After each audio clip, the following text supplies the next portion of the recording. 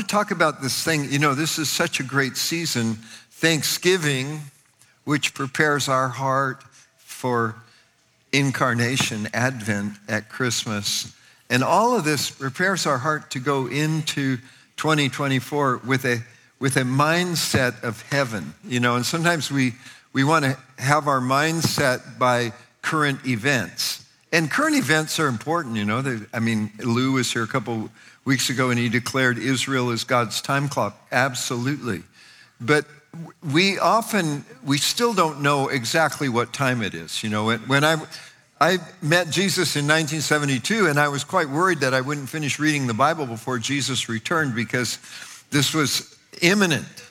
We wish we'd all been ready, and left behind, and all these things were, real scary. I just believed the whole Bible. When I met Jesus, I threw away all the false gods, all the, Eastern religions that I'd been studying, and weird philosophies and revolutionary politics and everything, just was, and followed Jesus. So I prayed God to help me finish reading the Bible before you return. So he did. And he gave me a big vision about it, and it was amazing. But I asked my friend who was discipling us, how long till Jesus comes? He said, well, Israel became a nation in 1948. The latest possible time Jesus could come back was 1988 because 40 years is one biblical generation. And I know, I'm just like, whoa, what's going to happen? So anyway, obviously that was not the accurate, the time. Jesus said it's not for you to know. He will return. He said that, and we're looking forward to it. It's our blessed hope. We're just saying, even so, come Lord Jesus. But in the middle of everything, our focus is on the goodness of God. Our experience is the grace and mercy that out of his riches, he saved us. And this is the reality we live in as ambassadors of Christ, as citizens of heaven. So even though we're in this world and this world is a mess, we don't set our hope on the conditions of the world.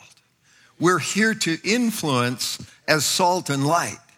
And I just want to say that. So a couple great things that have happened this week. I just found out in the first service this week, just some people out sharing the gospel prayed for someone who was healed of color blindness. Now that seems pretty significant, like, oh yeah, just, haven't seen colors and now they see them. I think, thank you, Jesus. That's only God can do that. And a deaf ear healed. Just so in the first service, they're all excited because they're out sharing the gospel out just on the streets and places. And I said, God, thank you, you're good. Something that happened to me personally on Friday, and I told you last week that I'd say a little more about Peru. I don't have a lot of time, but I just want to say this. God is opening these amazing opportunities in Peru that are absolutely, just blowing me away.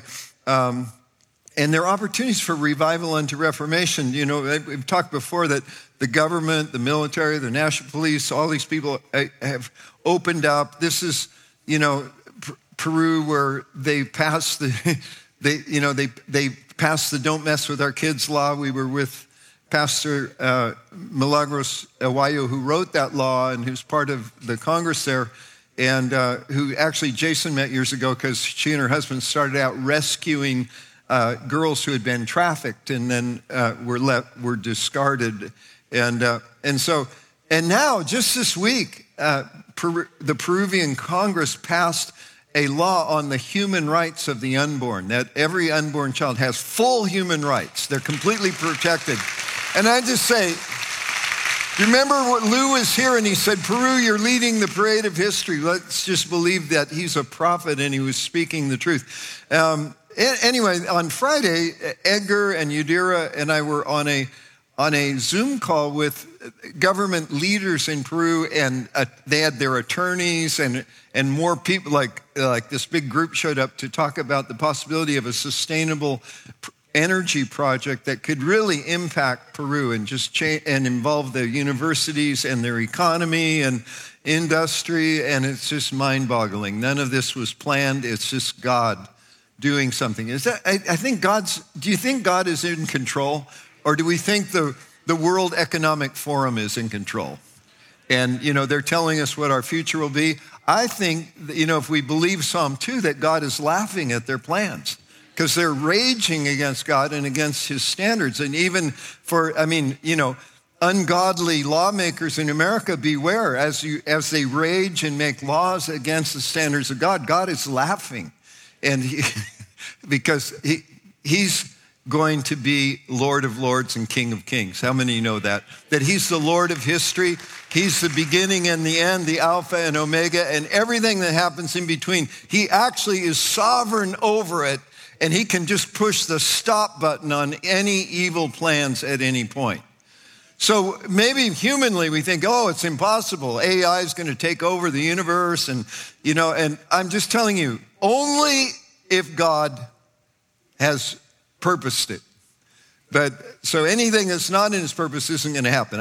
That's good news. So I want to talk about Thanksgiving. That actually Thanksgiving is an encounter and it brings us into the presence of God. This is the best preparation possible for this season that's coming up where we'll be with families, and for some of us, getting together with families is going to be like heaven on earth, and we're just looking forward to it, and like everyone is beloved, and the conversation around the table is going to be so encouraging and edifying, and the rest of us are all in awe and wonder that someone actually has a life that's that good, because for many people, except for Uncle...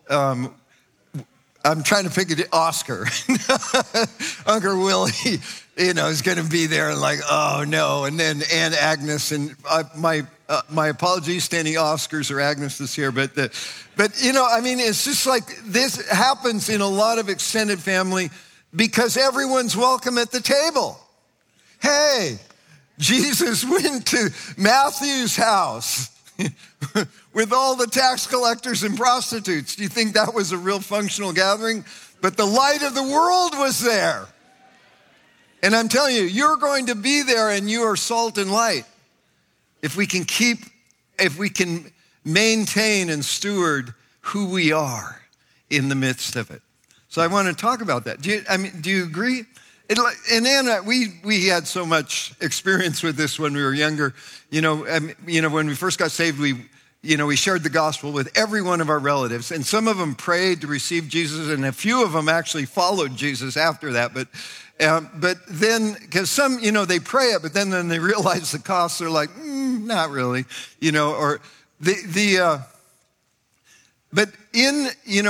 so we had this missionary sense toward our extended families because we were the first Christians in both extended family. And so, after you share it, then you have to just live it, right? You have to be the light, let your light shine. And so we would always go, and we were really new. Ann's mom had some health issues, and we knew, we don't know how long she has. It's really important for her to meet the Lord. And so we would go visit her in San Francisco. It was a 3-hour drive from where we lived in the mountains, and in a slow Volkswagen bus that went 50 miles an hour, but top speed. It was an old one. Anyway, but we would get there, and later we had better cars, and we'd bring our kids. We would get there, and we'd be distracted. We'd have high hopes, and they were like, we'd get there. Has this ever happened to you? Like I'm just reading anything that's there to read, and Anne's trying to talk to me and make helpful suggestions, and I'm like, and because somehow in the midst of it, we went into a different atmosphere that we were unprepared for, and we didn't know how to steward the grace that was in us and on us in all situations. Sometimes we were great at it, but that one in particular, it's like we'd get into San Francisco and it was like, the atmosphere would change. And so finally, after a few years of frustrating experience, because then we'd feel bad and we'd talk about it and analyze but then we'd forget the next time we went. Because you have kids, and it's like, you've got all these great plans, and then somebody gets sick, or somebody poops their diaper, or somebody, there's just a lot of stuff that happens when you have kids. And all you that are preparing for a big family gathering, they're all coming to your house, and you're thinking or else you're taking all your kids to their house, and you're wondering, will they survive, So so we hit on this strategy that we needed to forget about our own thoughts and just get God's thoughts. So we said, you know what, we're just going to start speaking in tongues when we get to the Bay Bridge, the bridge between Oakland and San Francisco. Took 15, 20 minutes to cross, and then another 20 minutes to get to the far west side of San Francisco near the Pacific Ocean where her parents lived. And so we just would pray in tongues. And when we got there, everything changed. Because it's kind of, we got out of our own minds. When you use this heavenly language, it says we give thanks well and we speak mysteries. And so we don't know what we're saying, but it's all good because it's God speaking through us. And it actually made us feel better. And when we got into San Francisco, the atmosphere didn't go on it, but we were just there in grace. And we didn't feel much different, but we were happy, we were united. And the conversation, for the first time, it got off of just trivial, this and that conversations. We got into this, I remember I was looking at the newspaper and I'm looking at obituaries or a funeral home or something. And I said, hey, Evelyn, have you ever thought about, if you ever died, what would you want to have on your tombstone? And the conversation just opened up and we talked about life and death and eternity. And it was the first meaningful conversation we had with her and presented the gospel. And she accepted it intellectually, but she wasn't committed. She wasn't born again. And so we knew that, but we thought, God, thank you. And then she has a huge health crisis. And we rushed to see her. She was at St. Mary's Hospital, which was actually in Golden Gate Park. I don't know if it's still there, but we rushed down there, and we went to see her, and she got a little better, and then she had another health crisis. When we came back another time, and we thought, this is so important that we share the gospel. So we were there. We got there at the hospital, and it's like, in the evening, because you can't pick when health crises occur. And so we're just getting to the point where now we're getting into serious stuff and we need to talk to her about eternal salvation. And it's 9:00 and this German nun comes in and she goes, 9:00, you have to leave. No visitors. Well, could we just have 15 more minutes? This is really important. 9:00, you have to leave. Ever try to argue with a German nun? Some of you went to Catholic schools, you know it doesn't work. And so it's like, we're out. And so that evening we called our friends who lived they were planting a church in San Francisco, Michael and Diane Brodeur, who some of you know them because they've gotten involved with other ministries. And so we said, hey, we've got our kids and we need to spend time with Anne's mom tomorrow morning. Could we drop our kids off with you early in the morning? So early in the morning, drove down to the south part of San Francisco, dropped the kids off, came back, and we went and we got there and we got right into it and we shared the gospel with her and she was wide open, wanted to receive it. And it's like, as she was finishing saying the sinner's prayer, Lord Jesus, come into my life, be my Lord and Savior. That's when they came with the gurney to take her into an operation on her lung, which was supposed to be a short and fairly simple operation. It lasted over 8 hours. And when they came out, they told us we lost her 8 times, but she lived. And what was so great, the last thing we said to her, we said, Evelyn, if for some reason you don't make it, you'll be in heaven. And so she came back, she lived 9 more months. We got to share more of life with her, and then she passed away. And this is amazing. She's in heaven now. Thank you, Jesus. This is like, so what happened? We just stayed in the Spirit. We just stayed. We got a new strategy. We liked it so much, we would start speaking in tongue a half hour before we got to the Bay Bridge, just because we wanted to be built up and shining like the sun. And I recommend that before you get into these family gatherings, just prepare yourself. We want to stay in Him. We want to stay in love. He wants to stay in you. He wants to fill you with His love. This is His heart's desire. So Holy Spirit, we just pray you would fill us with revelation and understanding for this season to come, that we would stay in the Spirit, that we would walk in love. Amen. Amen. So that's my message this morning. I just want to encourage you that when we're in this world, we're going to have tribulation. And Jesus said, be of good cheer. First he said, I give you my peace. How many know that Jesus gives you his peace? Right? This is John, I forget, 16. He said, it's chapter 16. I give you my peace. In this world, you will have tribulation. But take heart, be of good cheer, be courageous. I have overcome the world. And when we're going, we're going in his victory. Like he's leading us in his victory.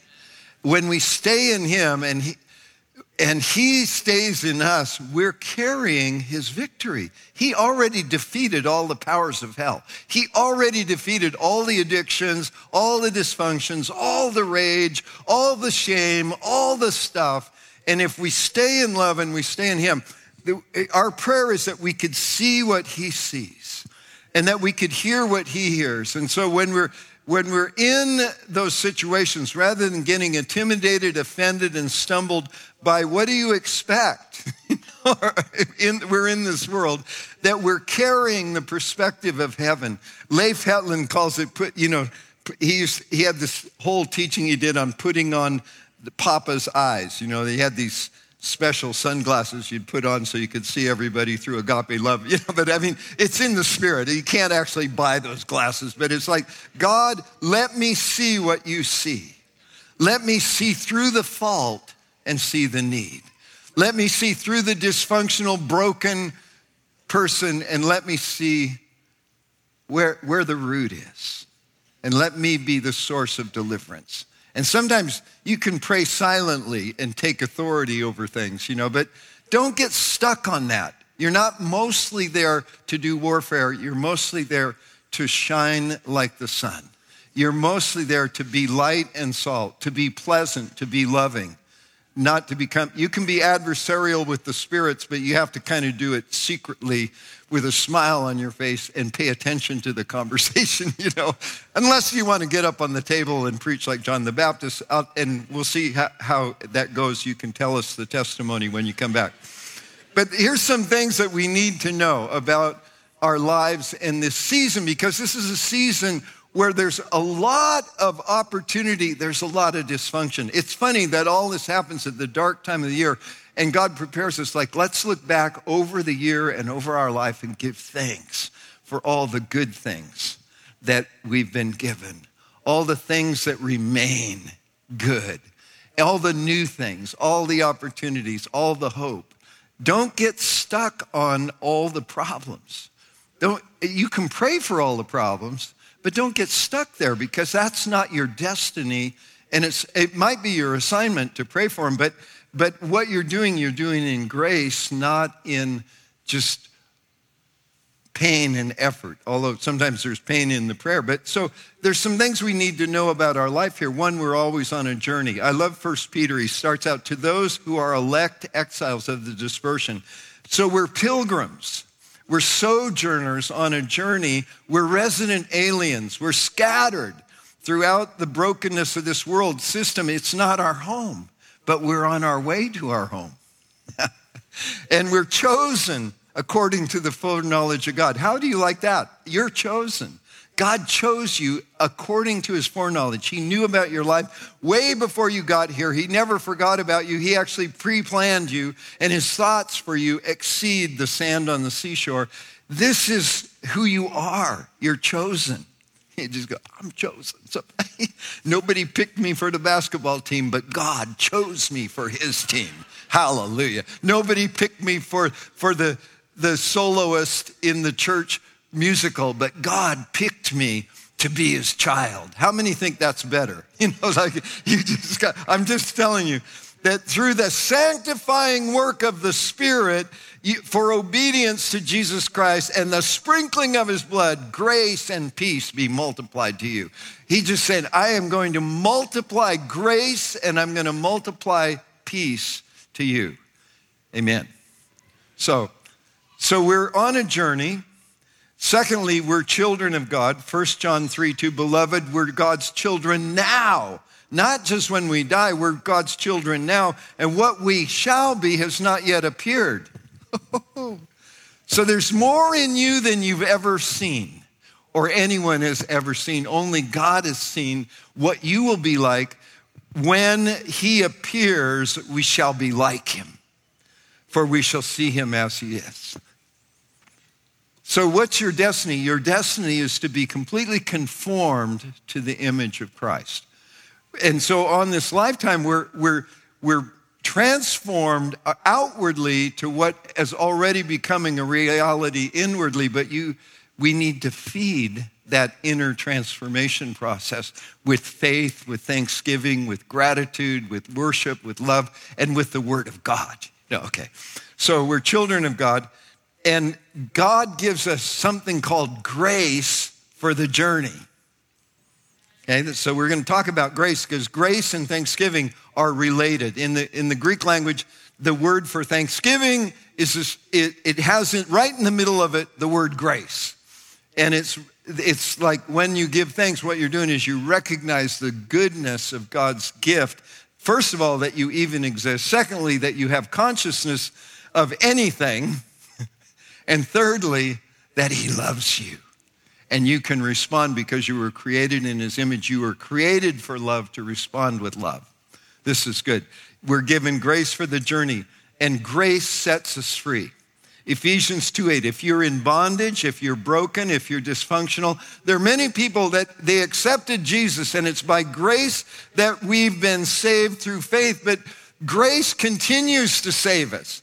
That, like, we think, well, wait, the goal of that is not just that you won't go to hell and you will go to heaven at the end of your life, which is just a stunning, eternal, infinite gift that you can't minimize or not measure, but that during this life you get more and more and more free, so you're more and more and more like him. And with some people, it happens almost overnight. How do you like Saul, the demonized terrorist who became Paul the apostle? 3 days after he encountered Jesus, the scales fell off his eyes and he started preaching the gospel, and he was probably pretty rough, and they had to get rid of him, they snuck him out of the city in a basket. He was causing riots, but that was his destiny. And he got better and better at it. And thank God for his life, because his letters become our understanding of how to apply the kingdom of God in this world. Oh, man. So salvation is life from the dead. For by grace you've been saved through faith. Faith in what? Faith in the finished work of Christ. Faith in every promise of God that finds its yes in Jesus. Salvation is life from the dead. See, sin doesn't just make us bad, it makes us dead. So we don't need someone who can improve us. If we just got a little better, then we would be great. We need someone who can raise us from the dead, who himself has been raised from the dead, who paid for the sin that kills us. We were dead in trespasses and sin. Isn't that great? Salvation is rescue from dysfunction. It's healing from disease. It's deliverance from fear and from demonic oppression. It's a living hope. It's a living hope, a hope where we're living and we're trusting that the promises that Jesus made are absolutely true, and he is our living hope, because one day we will be like him. When we leave this kind of time that we know and we enter into the kind of time that's called eternity, we'll be just like him.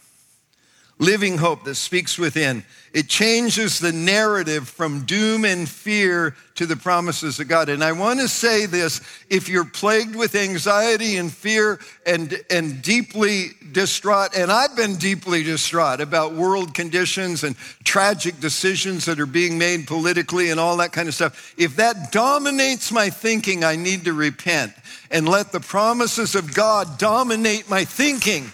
Or else I'm going to walk around saying, yeah, let's just all dig a big bomb shelter, or let's move 500 miles from anyone else on earth and set up our own perfect community, which will be perfect until the second and third person arrive. And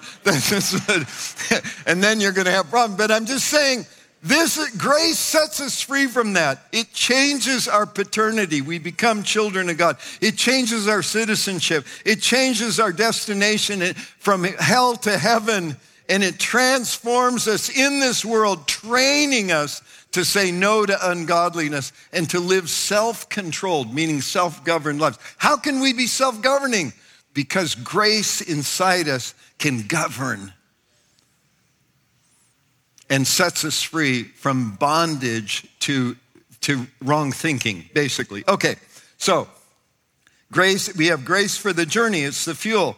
And grace increases every time we give thanks. Because when we give thanks, it connects us to grace. By giving thanks, we open the doorway to heaven. Psalm 100, verse 4. We enter his gates through thanksgiving. As soon as you move out of worry, out of anger, out of judgment, into thanksgiving, the doorway, the gate to heaven opens and you move into a higher realm. Catherine Ronaldo was here last week. She said, the solution is to come up higher. Like, don't stay down here in the problems. Go up higher and see what from God's perspective. See the people, see the situation from God's perspective. And we're in a season of grace. Grace is God's ability working inside of every one of his children that allows us to do what we can't do by ourselves. It's God's ability in us that is setting us free continually. I mean, do you understand? You have more blessing available to you than Adam and Eve had in the garden. It's just crazy. I mean, it's just like you can't exaggerate what grace does in our life. It invites us to participate in the very life and nature of God, who is goodness and truth and beauty. This is the happy, blessed life that Jesus talks about in the Sermon on the Mount. But that grace comes through faith in that all the promises are yes. Now, we might not see the promises yet, but we live with a living hope. Why is the hope living? Because the Holy Spirit is living inside you, and he will point out and remind you and cause you and give you the ability to trust that those promises are ultimately true. And so optimism is a matter of optics. Like, people can try to be positive, the power of positive thinking, all of this stuff. It's good to a degree. But biblical hope is not. Optimism is a matter of optics. I choose to see the good and ignore the bad. In the words of Bing Crosby, I accentuate the positive and eliminate the negative, and don't mess with Mr. In Between. And that falls short of real living hope, because hope believes the promises in the face of all the problems. Abraham, chapter 4 of Romans, Abraham, knowing that his body was as good as dead in the natural, believed in hope against hope. He hoped against all the current circumstances in the promise of God. And so he received strength. His body was changed. We know from Hebrews that Sarah also received strength. They were rejuvenated from their bodies being as good as dead, from being past the age where they could naturally conceive children. And they didn't just conceive any child, they conceived Isaac, the child of promise. And we're all benefits of that. And so he brings us all into something called eternal life.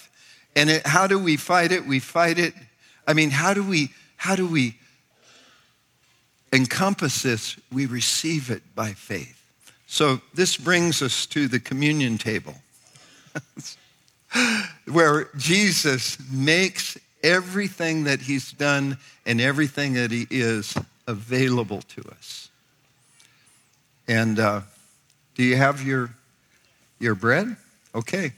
I want to make sure that I covered enough ground here that we can go on. Isn't this amazing? In Jesus, the invisible and unknown God becomes visible and knowable. Jesus is the human face of God. And the night he was betrayed, which coincided with the feast of the Passover, they're having a Seder meal. And he's with his disciples, and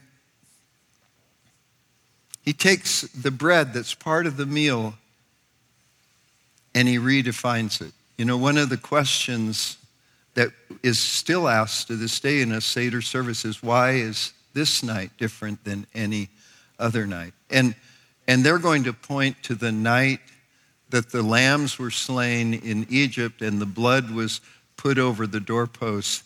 And when the death angel passed through Egypt, they were spared. So this is what they're celebrating. And it's the whole deliverance. It's not just that night, but it's the deliverance, the parting of the Red Sea, the journey through the wilderness, the miraculous entry into the promised land, the walls of Jericho falling, all the promises. So they're having this meal. And Jesus takes the bread. You can take your bread. And he holds it before the Father, and he does something amazing. He blesses it. He gives thanks for it. Thanksgiving releases this miracle meal. The night he was betrayed, he took bread and he gave thanks, which means he's returning grace to the Father for the goodness of creation. Now he, the creator of creation, is in creation, and he's not only the high priest, he's the sacrificial lamb. It's all mystery. And he takes the bread and he blesses it, and then he breaks it. Sometimes it's in the breaking that the grace is really known. And he takes that broken bread. Do you have your bread?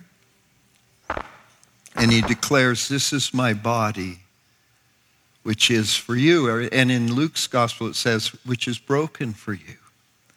It's like, you who are infinite, entered into this finite world, that we in our humanity and our frailty and our finiteness might carry the infinite. So this is the new meal of the new covenant. This is my body broken for you. Let's eat it. And let's remember all that he did and all that he promised. Let's eat it together. Father, thank you for every promise that finds its yes in Christ. We receive it, we partake of it with thanksgiving. Can you say thank you? Let's eat.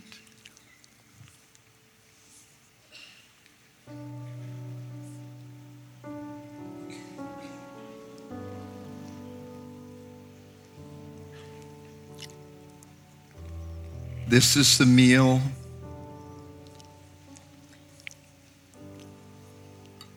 that's our foretaste of the marriage supper of the Lamb. This is our meal in which we commune with him, in which somehow we touch and refresh and are strengthened by that once and for all sacrifice on the cross. It lives in us. Thank you, Jesus. After the meal, he took the cup and he declared something completely new to those who heard it. He said, this cup is the cup of the new covenant in my blood. He said, as often as you meet together, eat and drink in remembrance of me. Can you hold the cup and just say, thank you, Jesus, for your blood that gives me life. I receive it in your covenant. I give you my life in response. So let's drink together.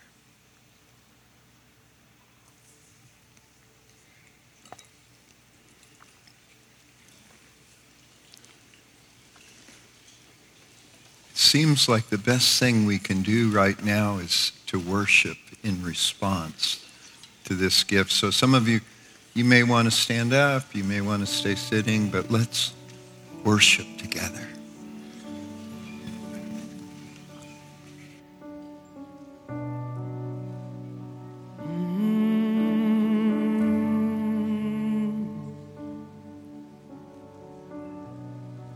Say, Father, I am waiting. I need to hear from you,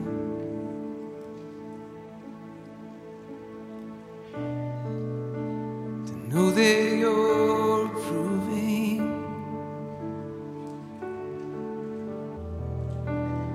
of what I say.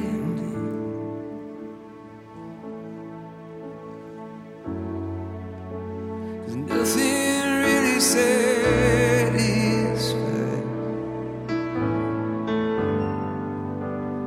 when you speak my name.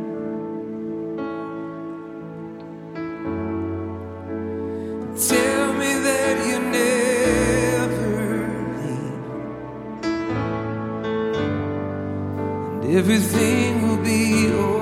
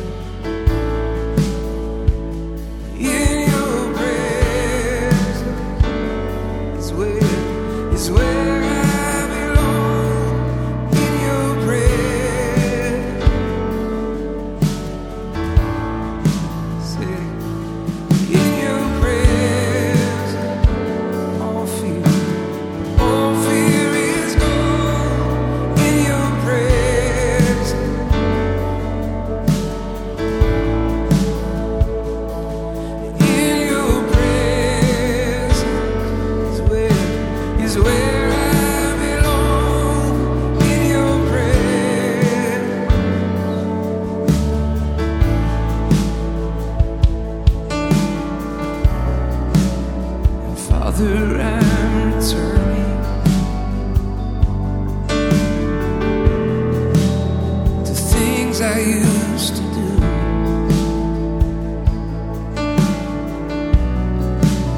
'Cause somewhere on this journey, I think I lost hold of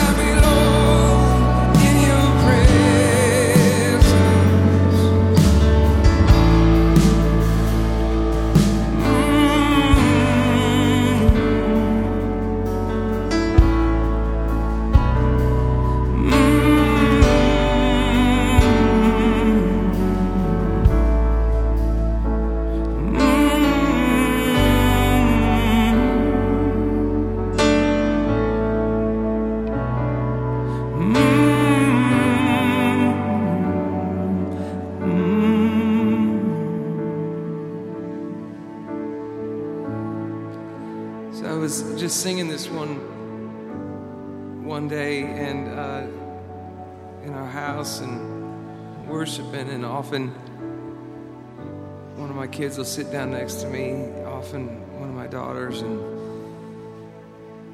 my daughter Emma just sat down next to me, and we were just singing that, in your presence all fear is gone.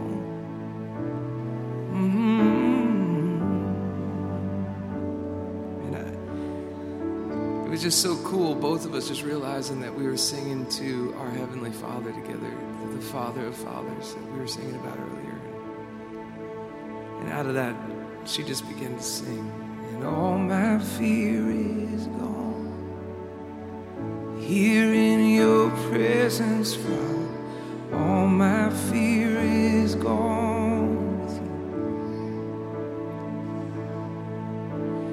I know I belong here in your presence, Father. I know I belong with you.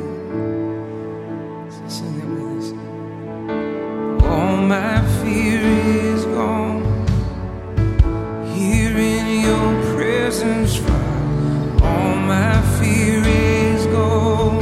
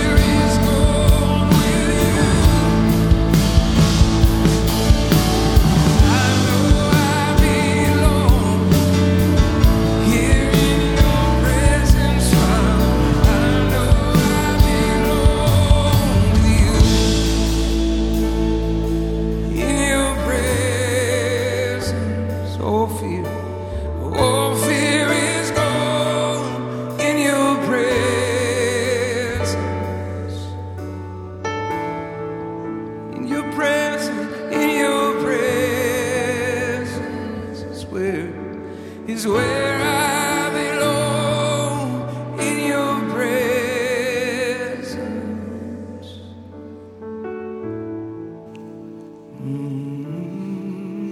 Jesus. So, in his presence is in his love.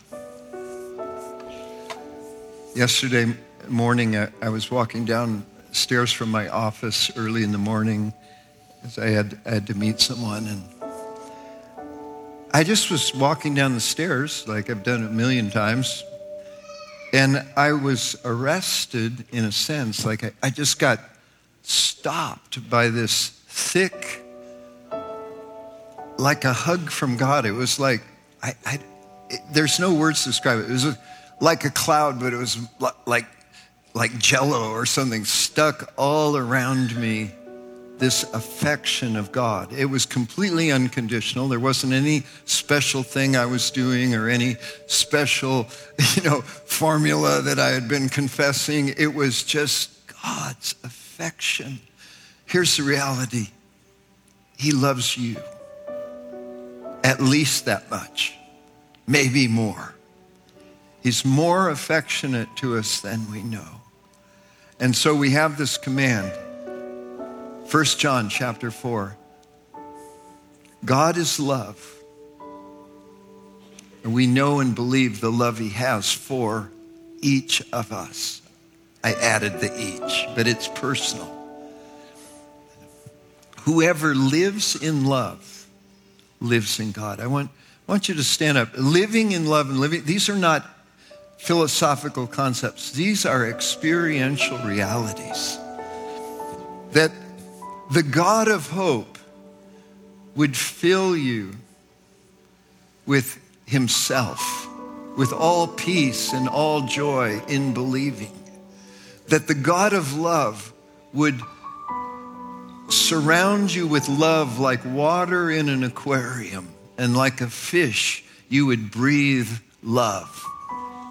That love would be in you, and you know, he's in us and we're in him. How can that be? He's bigger than us. And we're made for that. So I want to give you this commission. As you go into this season, this is the challenge. Live in love. Paul writes to the Ephesians, walk in love. As dearly loved children, imitate God. Walk in love. What does that mean? To walk in love, you have to be surrounded by love. Not the love of people, the love of God. This infinite, uncreated love, the love that the Father loves the Son with. The Son says, just as my Father loved me, I love you. I want you to close your eyes and just at least imagine. You know, imagining is like a sanctified imagination becomes a place where God can reveal and show his reality. I want you to imagine a bubble around you that you can carry with you. And that bubble contains pure love, the love that's between the Father and the Son, and the love that's for you as his son or daughter. So, Father, I pray, even as Jesus came into this world and demonstrated love and saved the world through love, that each of us would walk in this love, that it would shine from us in every meeting, every conversation, every action over these next 2 months, that these would be pivotal months where we come up higher, where we're delivered from fear, and where we find ourselves overflowing with all peace and all joy by the power of the Holy Spirit, so that we abound, so that we overflow with hope, not optimism, but hope in the promises of God and their reality, that it would be in our families, our homes, our meals, our gatherings, and in every interaction and meeting we have, that it would be in all our journeys over these next months, that it would be in our businesses and our decisions, that it would be in our conversations, that love would transform and penetrate, and we would be a people who carry your love well. Can you say amen? In Jesus' name, amen. So God bless you. I love John's version of the Great Commission. As the Father sent me, so I am sending you. So go out and love well in Jesus' name, amen.